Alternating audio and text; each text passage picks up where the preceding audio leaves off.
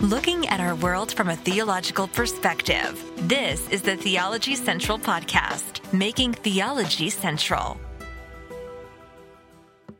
Good evening, everyone. It is Thursday, February the 9th, 2023. It is currently 9:59 p.m. Central Time, and I'm coming to you live from the Theology Central studio, located right here in Abilene, Texas. Well, I know in just a few seconds, it will be 10 p.m. Central Time. So it's kind of a late night edition of the Theology Central Podcast, kind of a late night episode. And I hope that this will be beneficial and you will find it at least interesting, informative, and hopefully edifying.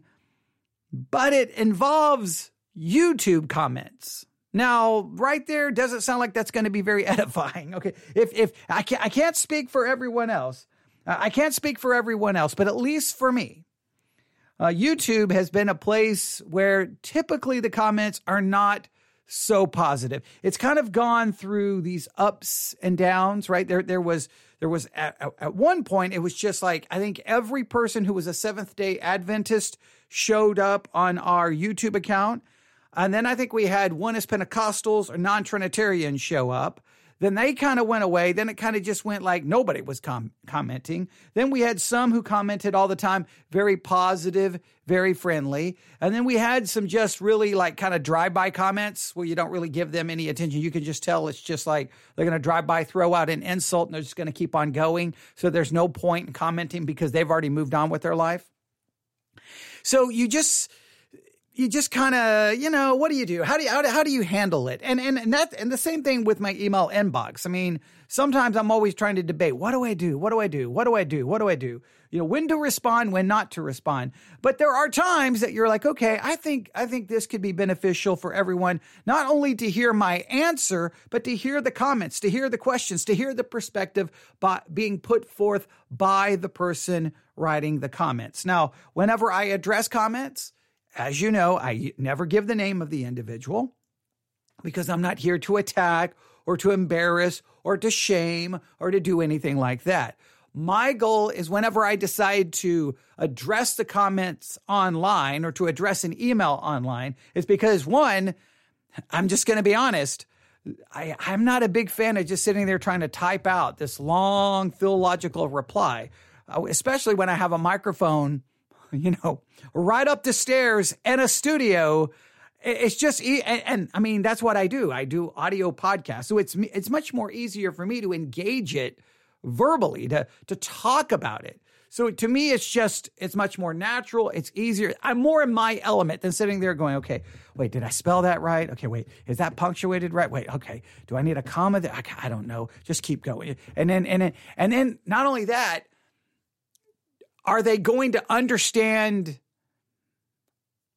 Are they going to really understand the emotion behind it? Are they going to misunderstand? Are they going to see me being condescending when I'm not being condescending? Are they going to interpret something as being sarcastic when I'm not being sarcastic? Are they going to interpret something as being arrogant when I'm not being arrogant? And hopefully, when I'm speaking, they may get a different sense of the emotion behind it, hopefully. Now, I mean, there's just as much danger that I come across speaking in a way that doesn't convey what I feel as well. I mean, communicating clearly, not only what you're trying to address, but the emotion and what you're really intending behind it is always a difficult art. And people, we mess up in text, we mess up in email, we mess up sometimes, in front of a microphone. But it's just easier for me to address it. So I'm just going to be honest.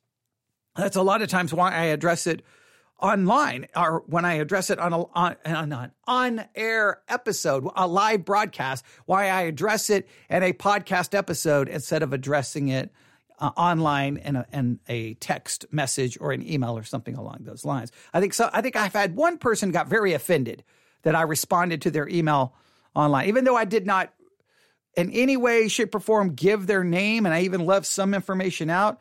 They were very offended. They did not like that in any way, shape, or form. So I try I try to tell people I will respond. In this case, I told the person I'll try to respond to this possibly in a live broadcast. So that's one of the reasons I do that. But I do try to be cautious and careful, and I never give anyone's name because the goal is not to attack. So that's one reason why I'm doing it on a live broadcast. I'm doing it in a podcast episode because it's just easier for me, and I feel like I'm more in my element. Number two, I do think whatever your objections or your argument or your perspective that you're bringing up, I guarantee you there's other people listening who had the exact same thoughts, questions, and they just didn't feel like typing them out, but they may be interested in hearing their perspective engaged with, even though they don't want to take the time to write it out or to contact me. So I still I think it's beneficial. And I think it's beneficial for those who may be more in agreement with me just to hear someone articulate a different perspective. So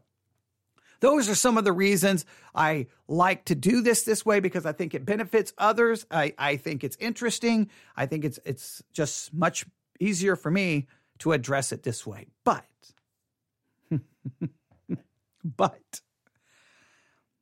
it is interesting how there's been kind of a slow, steady change in me throughout my Christian life.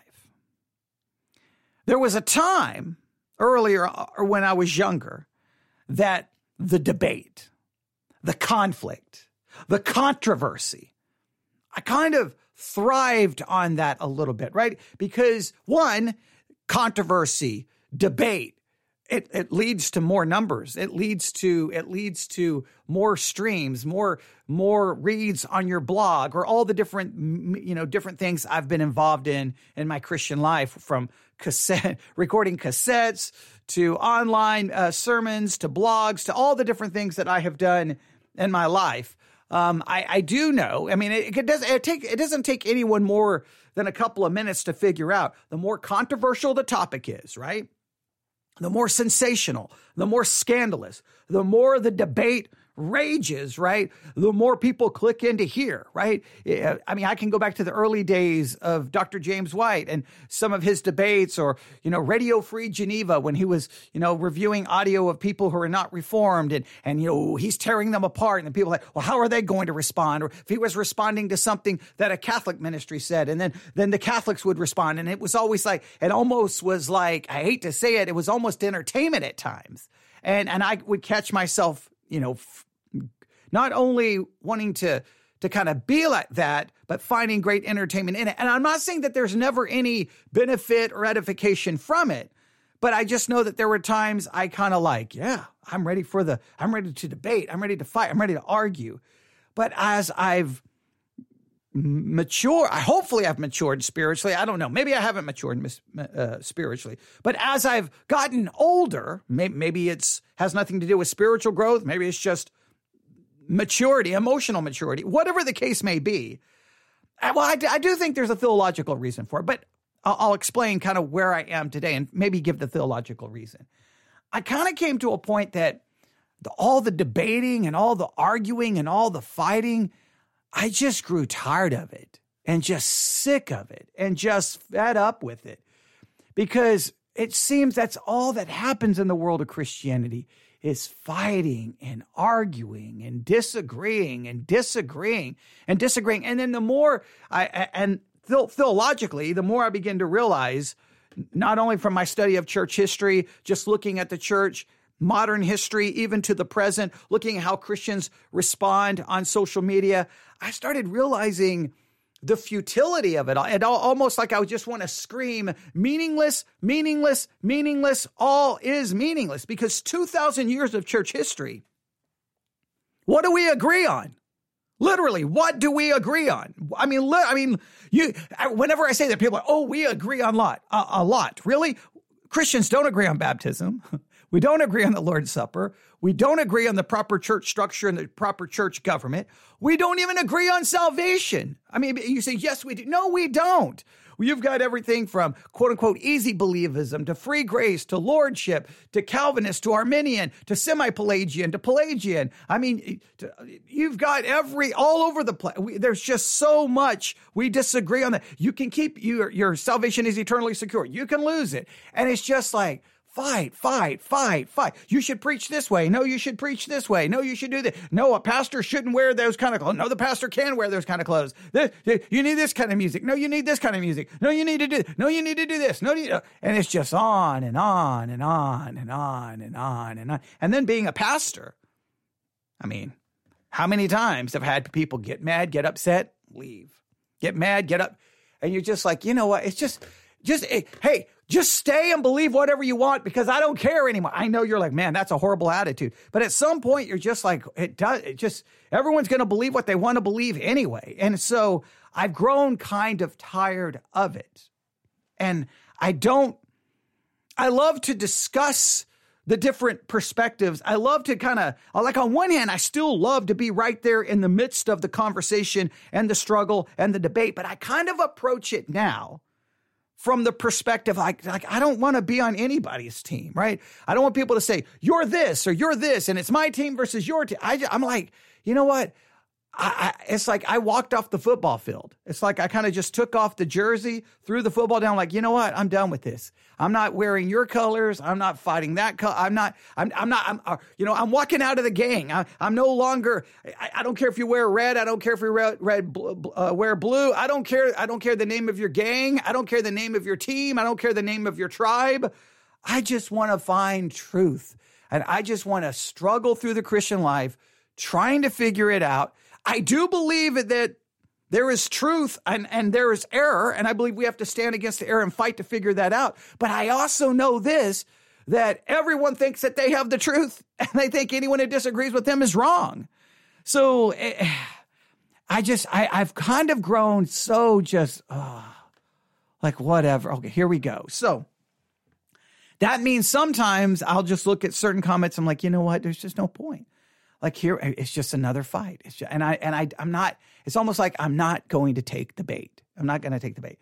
But in this particular case, this person was much more respectful. And even though a different perspective, I felt like that, okay, I can engage in this and it will be beneficial to everyone. And I don't know, many of you may have grown tired of it all as well within Christianity. I mean, just spend a day. Christian Twitter. I mean, give me a break. What in the world is that? Christian Facebook. I mean, just anything on Christian social media. Don't even do that. Just go to the Christian Post, right?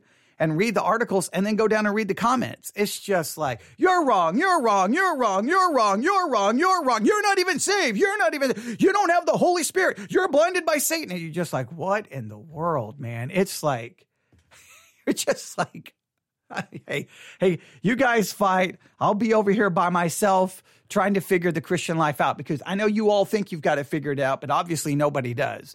So, but I do hold to like the London Baptist Confession of Faith. I do hold to right theology, but I just know sometimes the debate is just, it's just so, I don't know. But I thought tonight, I know I've now spent 13 minutes just talking, but I thought tonight I would do this. I was just kind of sitting here in the studio, just kind of like, I'm sorry, I'm hitting the microphone. I was just kind of sitting here going, so what do I do this evening? And I thought, I could watch something. I could listen to music. I know what I'll do. I think I'll try to address some of these YouTube comments. So I hope you're ready. Someone said this ought to be interesting. They probably have already fallen asleep because they probably are like 13 minutes and he still hasn't gotten to the point. They probably are already tired. But I just like trying to explain that context because I've labeled this, depending on which platform you're listening, you don't know this. Some of the platforms you see that I labeled this part 1 because I'm probably going to do at least 2 parts, maybe 3 parts trying to address, because I got a lot of comments. And someone on Sermons 2.0 app just posted a comment recently who I think wasn't completely happy with my response to the Grammys. Okay. So I don't know if it got posted on the app, but I got notified. So I may try to address that as well. Just try to get all the comments out of the way. And so here we go. All right. I'm going to open up my iPad. I don't know where you are this evening, what you're doing. Just sit back and let's just dive in. Are you ready? Okay. These comments that I'm going to be addressing tonight are all found on YouTube under the message Dr. Law and Dr. Grace. Now, That message. Now, I know those on YouTube, it's not always easy to navigate on YouTube. But anyone using the Sermons 2.0 app and look up Us Theology Central, or they download the Church ONE app, Church One, the Church ONE app, and search for Theology Central and choose Us. You can find all of our content is broken down into these nice series. We are working on creating playlists on YouTube. It just takes a while, and I don't always do my job. So the person helping me out sometimes has to tell me that I'm not doing my job. But okay. All right. That's neither here nor there. All right, here we go. If you will notice on the Church One app or the Sermons 2.0 app, we have a series called Understanding Law and Gospel. Now, this is very important for the person who gave the comments because they heard the message, Dr. Law and Dr. Grace, and they commented. But Dr. Law and Dr. Grace is not necessarily made to be standalone. It's a part of the bigger series, Understanding Law and Gospel, and that series currently has 69 messages. That represents well over 69 hours of teaching, discussing, struggling, questioning.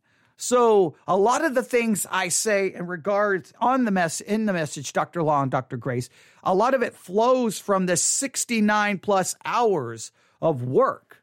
So some of your thoughts and ideas may have been already addressed previously.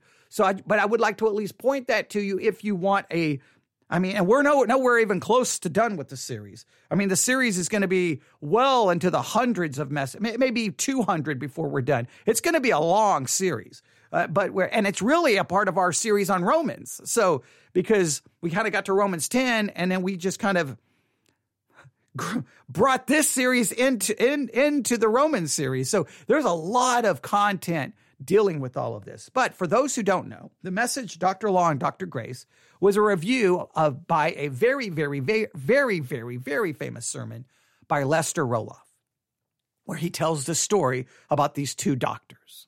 All right. And he, in certain parts of the story, it sounds so good. You seem to be getting the idea of what the law is and what the law can and can't do, how we need grace, how we need the gospel, how we're saved by what Jesus did. But then it kind of goes this extra step and almost turns the gospel not into the fact that we are saved by an imputed righteousness, but salvation really is almost the removal of the sinful nature. That in salvation, the sinful nature is taken out of you. Now you're given a heart for God. Now and it almost goes to almost an infused kind of concept, which we have talked about for a very, very, very long time. Again, the Protestant Reformation. The major distinction here is Catholicism taught we are saved, and salvation involves an infused righteousness, where the non-Catholics, the reformers, those protesting, the Protestants were like, no, we are saved by an imputed righteousness, a foreign righteousness, or as Luther would say, an alien righteousness. So I'm very much I don't apologize. As someone who went to a Catholic university to work on a degree in Catholic theology, clearly understanding the Catholic system, and I don't agree with the Catholic system. And I know that the other way of thinking is 100 miles, 1,000, 1,000,000 miles apart from the Catholic view, then I want to maintain that distinction. I don't want to just be basically Catholic, but not Catholic. If I want to go back to the Catholic understanding of an infused righteousness, I would just go back to the Catholic. As a Protestant, we should just all return, in a sense, to the Catholic Church since they protested and came out of the Catholic Church. I have never been Catholic, but you get the idea. We would just return to Rome, as they would like to say, we would just be going with that. So I'm very much sensitive to when I hear something like, whoa, that's infused righteousness. And a lot of times Christians look at me like, well, what's the big deal? And which is kind of shocking when someone doesn't understand the significance of infused righteousness. And I'm not talking about the person who made comments on YouTube because I don't know what they know or don't know. I'm talking just my other interactions with people. They just don't really seem to care. Who cares if it's infused righteousness? Big deal. And I'm like, I don't know. Maybe it kind of destroys salvation by grace alone, through faith alone, because of Christ alone. So the series is 69 sermons long, but here we go. Here is the first message I received today under the episode, Dr. Law and Dr. Grace. Here we go. And I quote, "You remain with a sinful nature, but surely you cannot say that the Bible promises no power for an inward change." Here we go. All right. I absolutely understand that the normal way of thinking within the evangelical world at large is that when we got saved, we got power. We receive some kind of power that will produce some kind of inward change. Now, here's what I always like to say. Okay, whatever power you claim we have, whatever power you believe we've been invested with, whatever power you believe we are now indwelt with, whatever power you think we have, we all have to agree that we do not describe that power in any way, shape, or form that would seem to imply that we can be without sin, that we can be perfect, we can be holy, and we can be obedient. In other words, however you describe this power, you have to acknowledge, well, it's a limited power. It can't get me to perfection. Because either one, you would have to state the sinful nature is removed and we get power. Or you would say we have power and a sinful nature, but you would either have to say we have power and the old nature is gone, therefore we can be perfect. Because, if we have power and the old nature is gone, perfection would have to be the logical conclusion. Or you have to say we have power, but it's limited, and we have the sinful nature, therefore we cannot get to perfection. So then whatever power you have, you're already limiting it. But Christians many times describe this power almost as if they clearly are implying we can be perfect. We can say yes to God and no to sin, but then they'll come along later and go, but, which basically cancels everything they just said. And say, you can't be perfect. You can't be, well, then it's limited. So if the argument is, no, you need to believe that we have limited power. Okay. If you want to fight for limited power, then by all means, and I'm just speaking this in general, not specifically to the person emailing, because this comment on YouTube is representative of hundreds of emails that have basically tried to make, we've got power. So I'm just addressing the issue in general, not the person directly, just the issue. So here's my thing. To everyone who wants to argue you have power. Okay.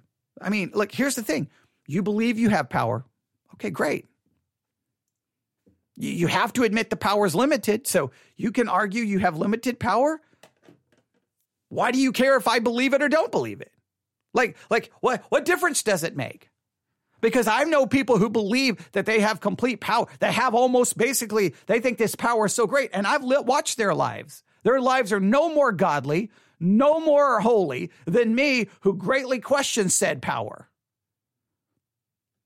I've seen their marriages implode. I've seen everything. I've seen porn addiction. I've seen, you just name it. And I've got power. Okay. You got power, man. Go prove it. My thing is, if you got the power, and I'm not saying this sarcastically. Great. Go be better than all of us who maybe we don't have said power. I just know power or no power, Christians sin. Fight. Argue. Divide. And just look at the Church of Corinth. If they've got power, man, So some people say, well, they got power, but people don't want to use it. Well, then my thing is, how come the power can't overcome my not wanting to use it? The power can't get me to perfection, but you think the power could at least get over my desire not to want to use the power. And how come the power hasn't changed my want to? So, then you just have so many questions. But okay, that's fine. So you believe that he says you remain with a sinful nature, but surely you cannot say that the Bible promises no power for an inward change. Although we do not measure or trust in performance or any fruit borne, we still know the power of the gospel will produce a measure of inward change. Okay, now Now I'm speaking directly to the person who wrote this comment. We are in agreement that we do not, as he says, we do not measure or trust in performance or any fruit born. So he's like, hey, we don't try to measure or trust in this change for our salvation. We don't try to measure it. And, we're in agreement there, right? Because I believe my only hope is to look to the imputed righteousness, not to any supposed righteousness that shows up in my life. And the reason I would say don't look to the righteousness that shows up in my life, that even any righteousness that shows up is still tainted somehow, some way, some shape, some form with my sinful nature. All right? But please note, they says we still know the power of the gospel will produce a measure of inward change. Hey, the gospel is going to produce a measure of inward change. It's not going to be, so there's a change, but it's just some. Like that's where it becomes so subjective. Well, I mean, there's going to be change. I mean, it's not going to be perfect. It's not going to be complete, but there's going to be something. And how do you measure that? How do we typically measure it? Well, we measure it because we're like, I used to do this and I don't do this. Okay. I know people who became Mormon who used to do this and stopped doing this. I knew people in the military who converted to Islam who used to do this and stopped doing this. I know people who were atheists who decided I'm going to stop doing this and started and changed it. I've seen people in Alcoholics Anonymous, Narcotics Anonymous. I've seen people go to counseling. I've seen people produce all kinds of change in their life and not even need the gospel. So when we say that there's change, I mean, how do you measure that? How do you measure that? See, for the Christian, any change, God did it. But okay, well, what about all the people in other faiths who changed?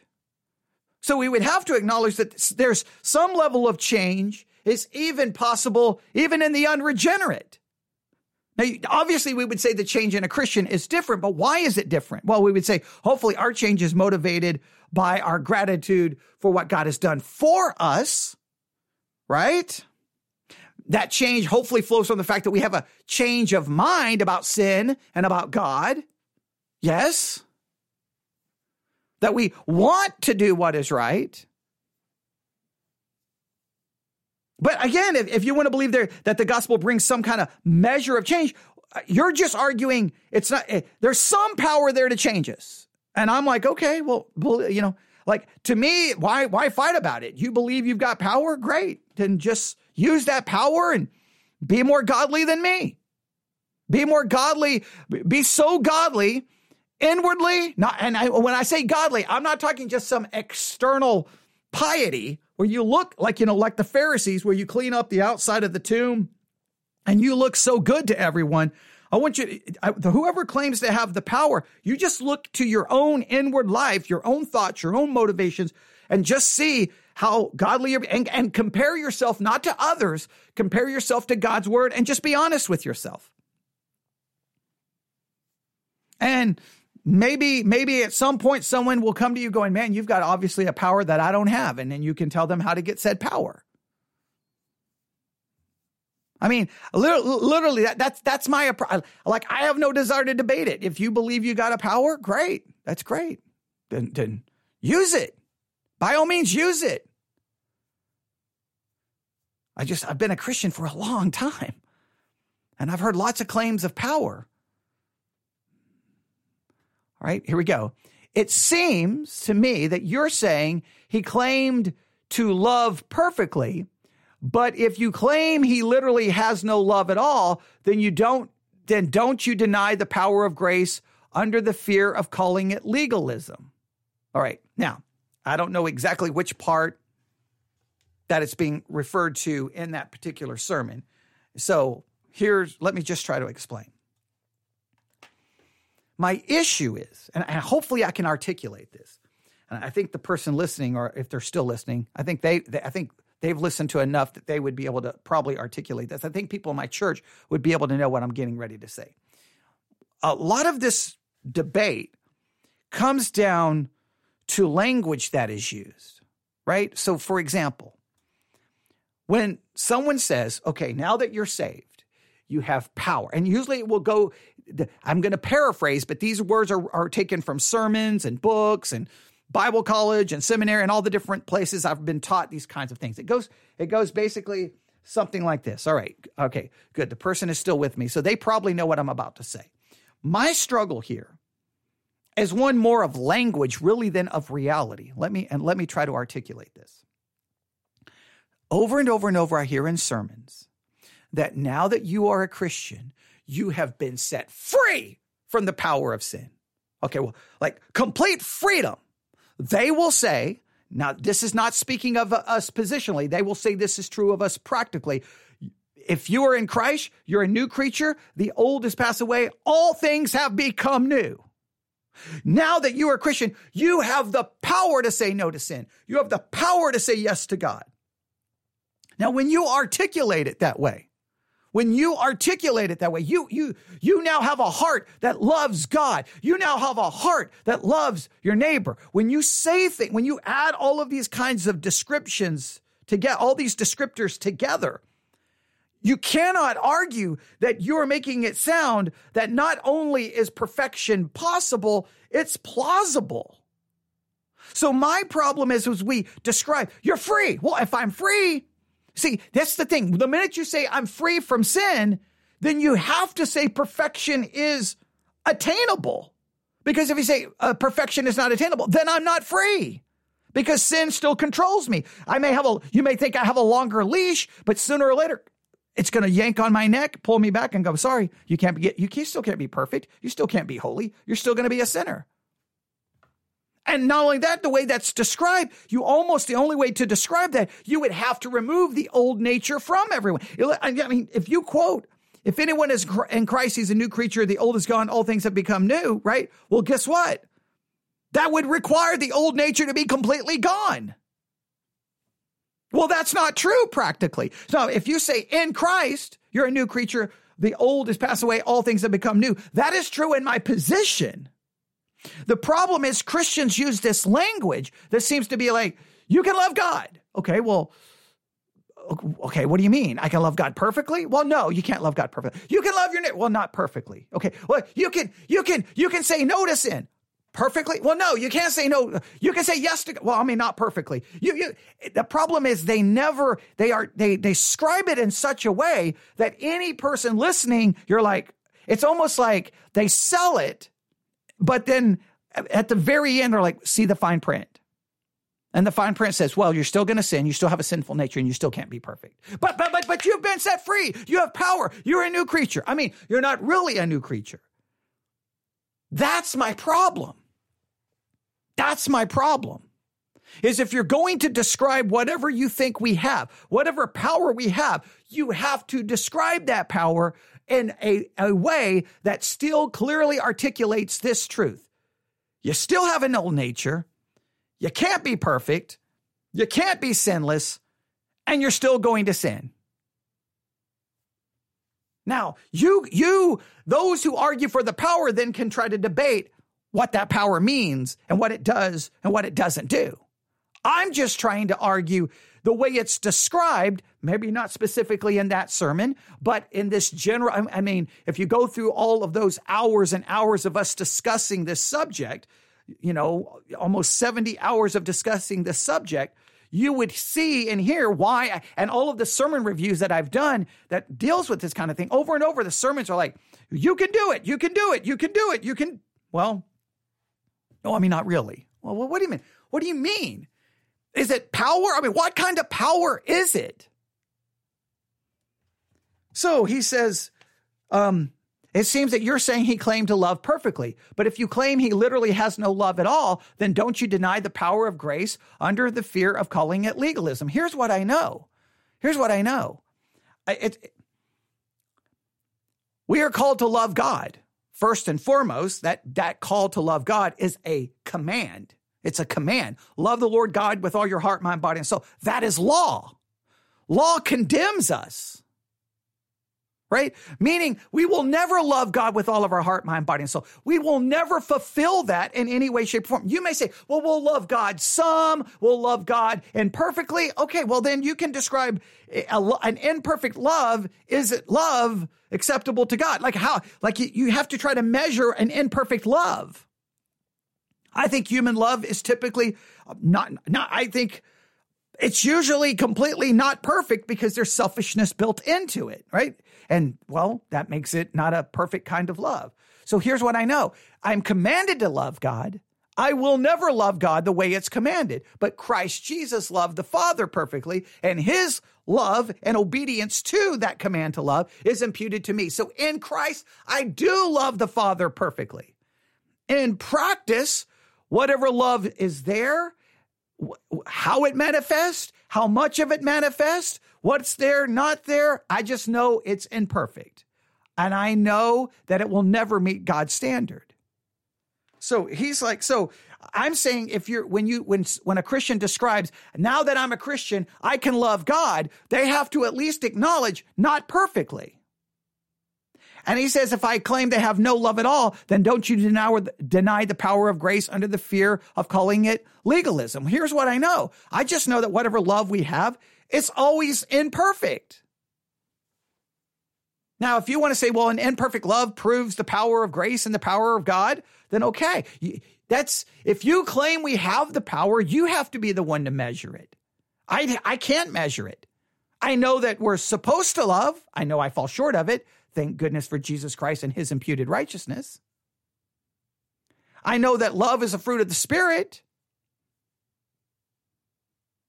So I know it's supposed to be there. I desire it to be there. I want it to be there. I try to confess anytime I don't show the right kind of love. I try to confess when I know that I fall short in it.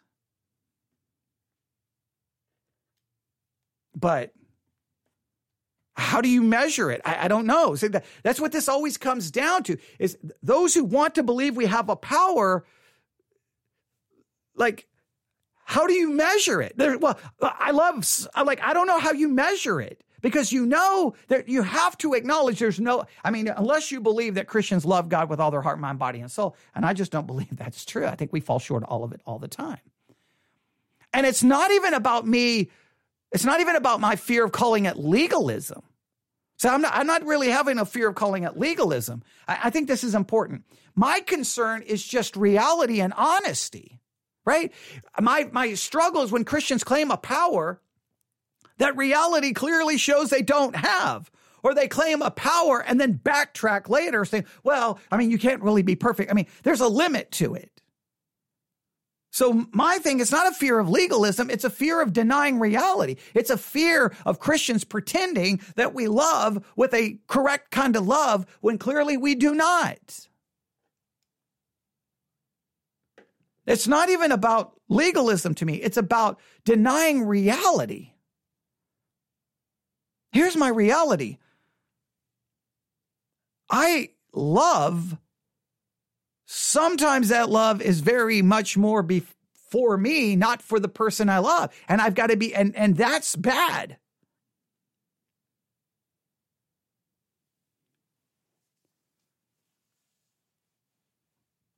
But if we have to pretend because we claim to have, I think sometimes claiming to have the power creates the mindset of pretending instead of being much more real, going, man, there's a lot of selfishness corrupting my love. Read 1 Corinthians 13. Come on. A lot of Christians may throw that on a card on, Valentine's Day and say, look, I love you like this. I wish I could say that. I know I long to. Let me read it to you. Love suffereth long and is kind. Love envieth not. Love vaunteth not itself, is not puffed up, does not behave itself unseemly, seeketh not her own, is not easily provoked, think no evil, rejoice not in iniquity, but rejoice in the truth, bears all things, believes all things, hopes all things, endures all things. Now, and maybe you can be convinced that you've got the power to pull that off. Now, I agree that, and I think this person will agree, well, just because we can't do it perfectly doesn't mean that there's no love at all. Okay, well, maybe, but even the love that's there, how much of it is a wrong kind of love?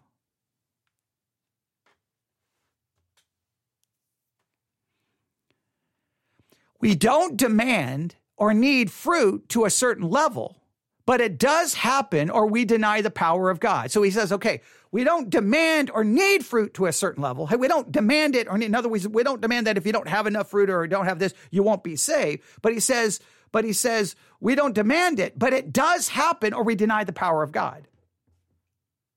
He's like, hey, it does happen or we deny the power of God. Now, I could just ask this question. Well, wait a minute. So if we're going to acknowledge the power of God, why isn't God's power that's supposedly there good enough to get us to perfection? I mean, God is omnipotent, the creator of heaven and earth. He brought everything into existence. He can raise the dead. That power can't get me to perfection. Now, you could argue that power is never designed to get you to perfection. Okay, so then the power is there, but it can't get me to perfection, but it can get me something, but we can't really articulate exactly how much. Again, if you want to believe the power is there, then use it. I mean, I've had this discussion so many times with people. Great, you've got the power. Good. Go. I always say, don't argue with me. Just go do it. Just go live it out. Go show everyone.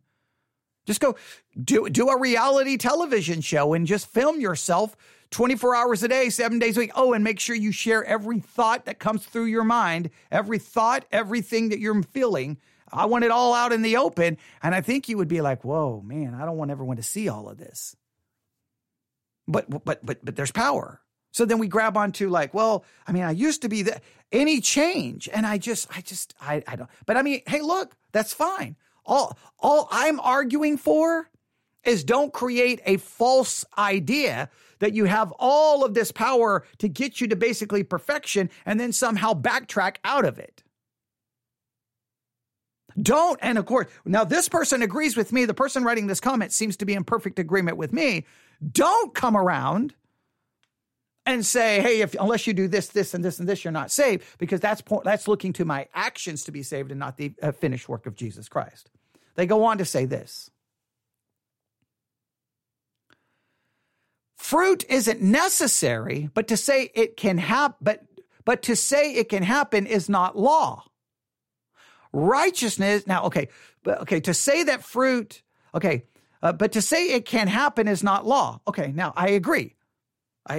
To say that fruit can happen, I do agree that's not law language. To say it can happen. To say, do this, do that, that is law language. I mean, that's just the definition of law.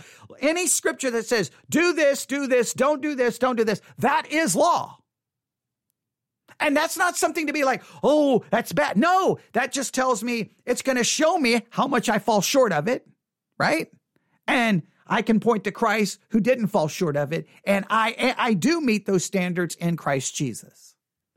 But just to say that it can happen, that you can have these things in your life, as long as it says you can do this. Well, see, even that I got to be careful with. Okay. If you say it may happen, now if you say it can happen, you've already articulated, you seem to have articulated in your comments that you're saying it can, but it won't be perfect. So even that can is limited.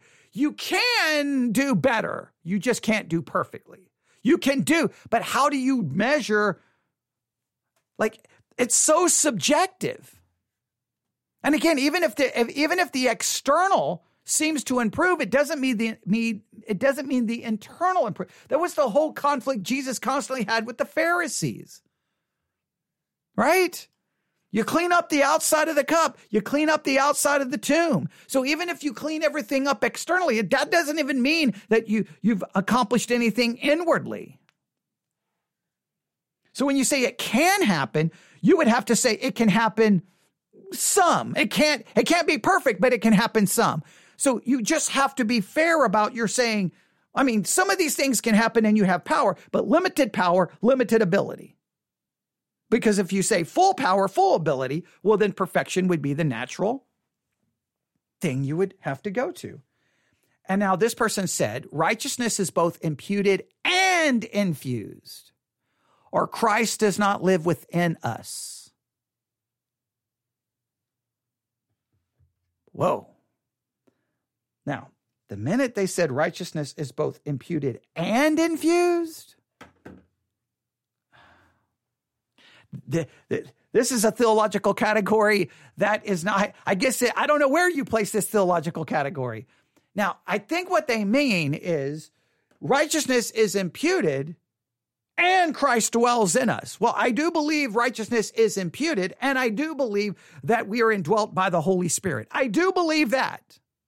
But I would never say righteousness is infused, because that is a specific Roman Catholic teaching. And any agreement with that, you just as well go back to the Roman Catholic system of justification or salvation. I mean, it's all a process, but that begins with an infused righteousness, a washing away of original sin, infused with righteousness. You cooperate with that righteousness, and then on and on and on and on. I think what he means is that righteousness is imputed, but Christ indwells. I do believe Christ indwells. I am indwelt by the Holy Spirit. Now, what we want to do is, because we have that Holy Spirit, well, then we should have all of this ability. And again, I would say, is the Holy Spirit there to give me these abilities? Because here's what I know.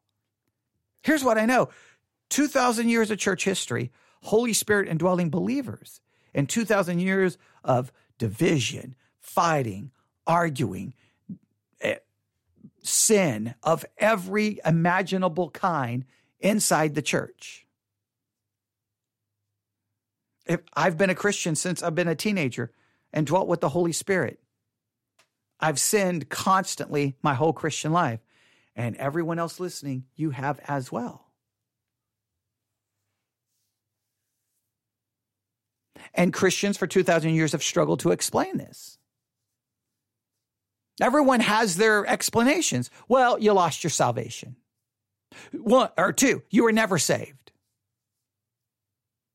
3, we've been talking about it this week. You could be demon oppressed, or there's some demon inside of you. It needs to be exorcised. It needs to be eliminated from you. We talked about that, and because of a new documentary.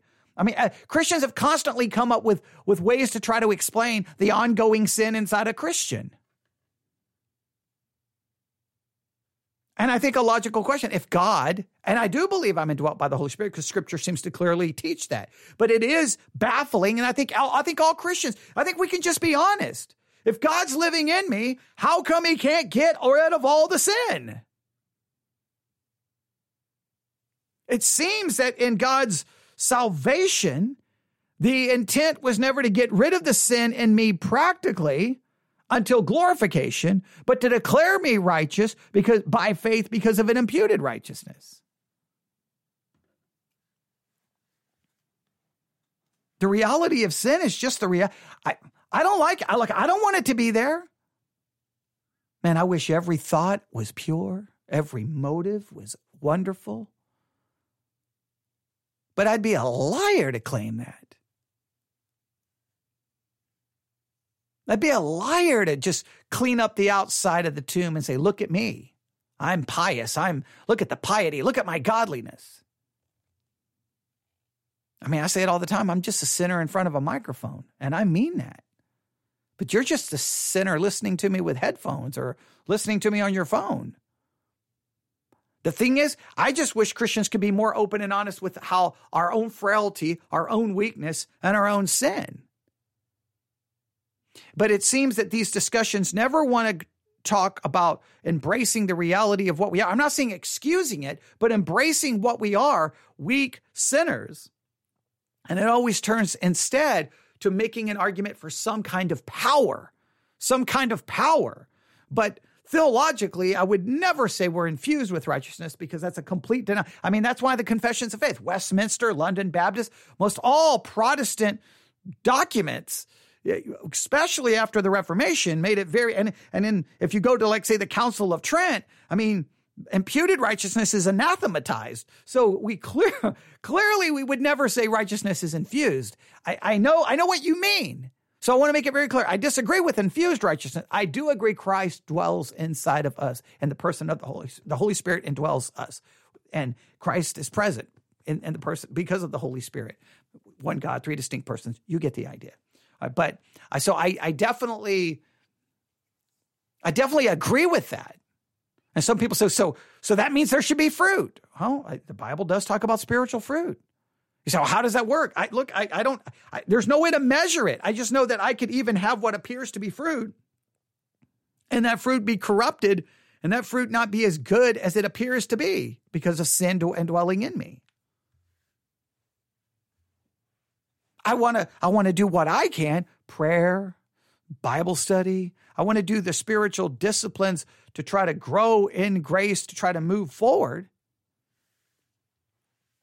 I mean, people sometimes seems to think when I talk this way that I'm just like, hey, everyone, just do what you want. No, I know we're called to try to pursue godliness. I know we are. But it's just, I just wish there could be more of just like, hey, guys, come on. We all fall short here. We're all a mess.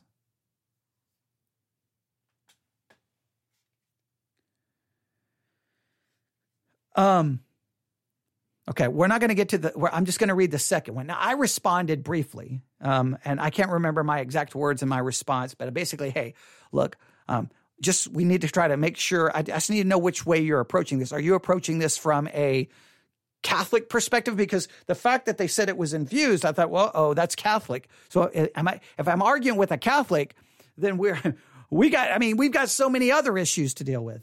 But so I kind of questioned that, and I basically said, I'm just trying to understand, and thank you. And, it was just like, and I will try to respond to this in a live broadcast, which is what I'm doing now. But then they responded to that with this.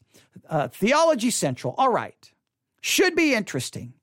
So that's good. They seemed to be happy that I said I would respond.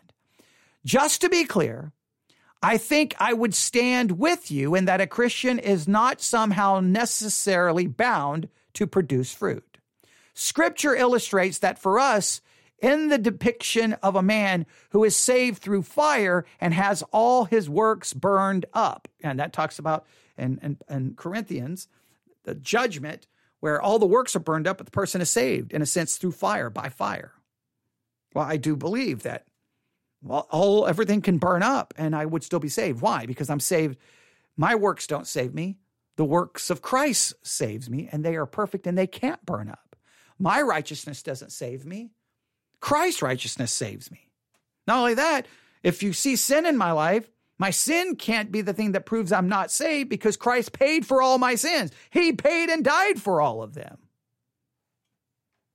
So we seem to be in agreement there. And there are indeed people who are a strange blend of free grace and lordship salvation, and it can be confusing how people harmonize these things. Once again, we're in agreement. And you know why it's confusing to harmonize these things? Because we've been trying to harmonize them for 2,000 years. And all it's led to is different denominations, different systematic theologies, and fighting and fighting and fighting and fighting.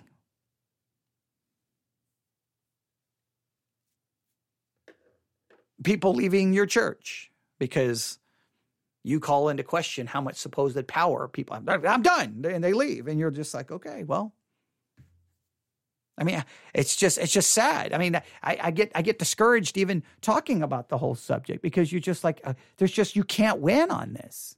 Because no matter what you say, you're going to tick off someone, right? You're either going to tick off the Catholics. Are you going to tick off the lordship people? Are you going to tick off the free grace people? Because everyone breaks off into their gang wearing their colors. And you better stay in line with the gang. You better represent their colors. Or they'll do a theological drive-by on you.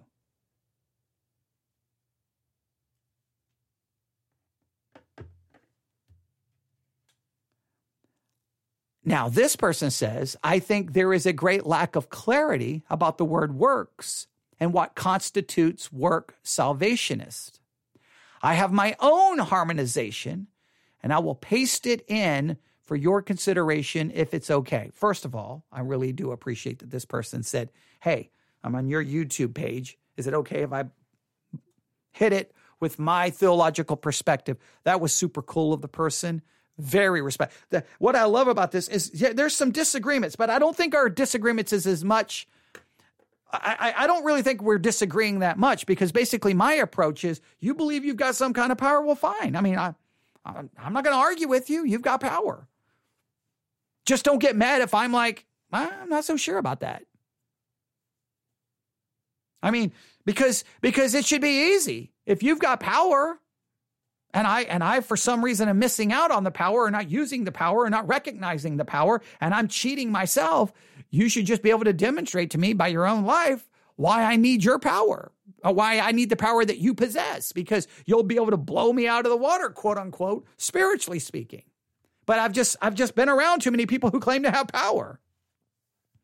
I've had Pentecostals tell me, one of the, I mean, this is so long ago, so I think I can tell the story. When I first became a Christian, I knew these Pentecostal girls, right? And I always defended them in school because people were picking on them. And so I kind of became their friend, even though I completely didn't believe in Christianity or anything else. I just like, hey guys, if you mess with them, you got to mess with me, because you don't mess with people. Just leave them alone. But after I became a Christian, we then started having all kinds of good theological conversations, right? And these Pentecostal girls basically told me straight up, look, unless you get baptized with the Holy Spirit, you're not going to have power to live out your Christian life. You're going to struggle. You need power. So what you need to do is get baptized in the Holy Spirit. And the way you know you've been baptized in the Holy Spirit, you'll speak in tongues. And you need to be baptized in Jesus' name. They basically said my baptism was not valid because it wasn't in Jesus' name. It was in the name of the Father, Son, and the Holy Spirit. So I needed to be baptized in Jesus' name. I needed to seek the baptism of the Holy Spirit, and that would be evidenced by speaking in tongues. And then I would have a power. I would have power to live out the Christian life. I could do it. Okay. I never did what they said to do. I thought their whole theology was crazy. But let me just say, without going into too much detail, they obviously didn't have much power either, because there was some serious sin going on.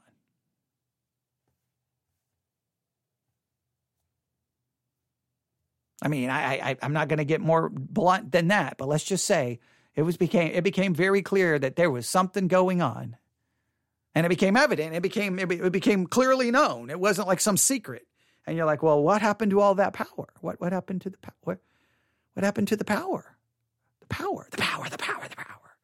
And then if it wasn't Pentecostals, then it was charismatics of other forms of in the charismatic world. Need power.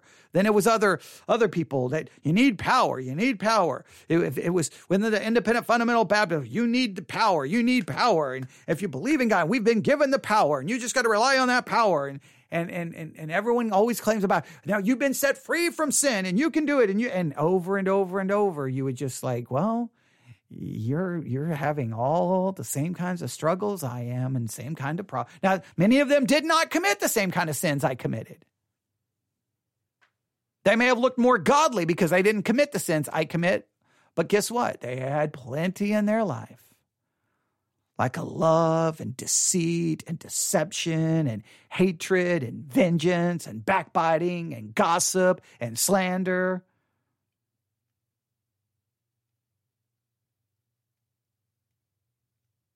So I'm more than comfortable by saying, okay, I just don't have that power. That's fine. I don't have that power. I don't have it. I don't have that ability. And it freaks people out. I don't know why it causes so much turmoil. Like people are like, no, you got to believe there's power. Why? What do I have to believe it? If you want to believe it, believe it. Go do it. All I ask is be honest about the fact that those who say we have power, almost without fail, there may be some out there who don't, they all acknowledge it's not good enough to get us to perfection. It's not good enough to get us to complete holiness. It's not good enough to keep us from all sin. So we need to acknowledge that right from the start. Because then you don't create a mindset where everyone's up there trying to clean up the outside of the tomb, hiding all the dirt, because they're supposed to have power not to be committing the dirt. They're supposed to be clean. And it creates a false narrative. It creates us being pious and putting on pretense and playing something that we're not. I would rather it be like, and just be, if you say you have power, just be honest. There's some measure of power, but we don't know exactly. I mean, it's limited, but something can happen. Okay, well, great. That's fine. Just be honest with what it can and cannot do. So the only difference here is you're very much convinced in the power, and I'm like, great, fine. More power, more, no pun intended, more power to you. And here's what I know. If God is got some power or something going on in my life and you just have that because of salvation, right? Let's just, like, you don't have to do anything to get it. It's just there. Well, then guess what? Whether I believe it's there or under, it's there and it will do whatever it's going to do, right? Or are you saying, no, it won't work unless you believe that it works. Okay, well now, then I will trust that the power in me will overcome my questioning of its existence. Now, after this, the person posted their way of harmonizing all of this. But it's 1 hour into this. And we're going to have to stop there. I am going to post this in the Law and Gospel series because it very much relates to a message in the Law and Gospel series. And it's just this more struggling with it. I think a lot of people so misunderstand me. Like, I'm just like, yeah, fine. You think you got power? Great. I just know that you have to acknowledge the power is limited. So we're going to fight over a supposed limited amount of power that won't make me perfect, won't make me holy, but supposedly it does something. Someone just said, thank you. I hope so. Now that I've gone an hour, I feel like, am I really accomplishing anything? But I think people struggle with these issues. I think there's a lot of people who struggle with these issues. They just have to believe that there's a power. And I just don't understand, like, I don't know, like, okay. Like, I don't know how to respond to it other than like, okay, well then great, go. And I'm just kind of like, I don't know how it works. I just know this, whatever power I'm supposed to have, it's obviously limited. And again, I've seen more righteous, I've seen sometimes more godly Muslims or more godly Mormons. And when I say more godly in the sense of just external righteousness. Obviously, internally, they're just as sinful as everyone else. They have a sinful nature and their good works are corrupted by sin, just like all of the Christians' good works are corrupted by sin, because we all have a depraved nature and we will all have a depraved nature, speaking of Christians, all the way until glorification. And then it will be removed. So I don't know. I'll stop there. You can email me your disagreements. newsif@yahoo.com. newsif@yahoo.com. newsif@yahoo.com. And I promise sometime tomorrow we will try to continue and we will read the next very, very, very, very, very long paragraph. It's a small book where they try to harmonize all of these issues into their system. But we know that whatever system they have, there's 50 other systems out there that would say that, and that's just the frustrating thing about it. All right, thanks for listening. Everyone have a wonderful night. It's now 11:03 p.m. Central Time. And now I'm going to figure out what to do for the rest of the night. All right, thanks for listening. And to the person listening, thank you so very much. I really appreciate it. They're always encouraging to me, and I appreciate it. And I needed a little bit of encouragement today because the first thing I did today was 45 minutes, and I deleted it. So this person's been very helpful, so thank you. All right. Everyone have a great night. God bless.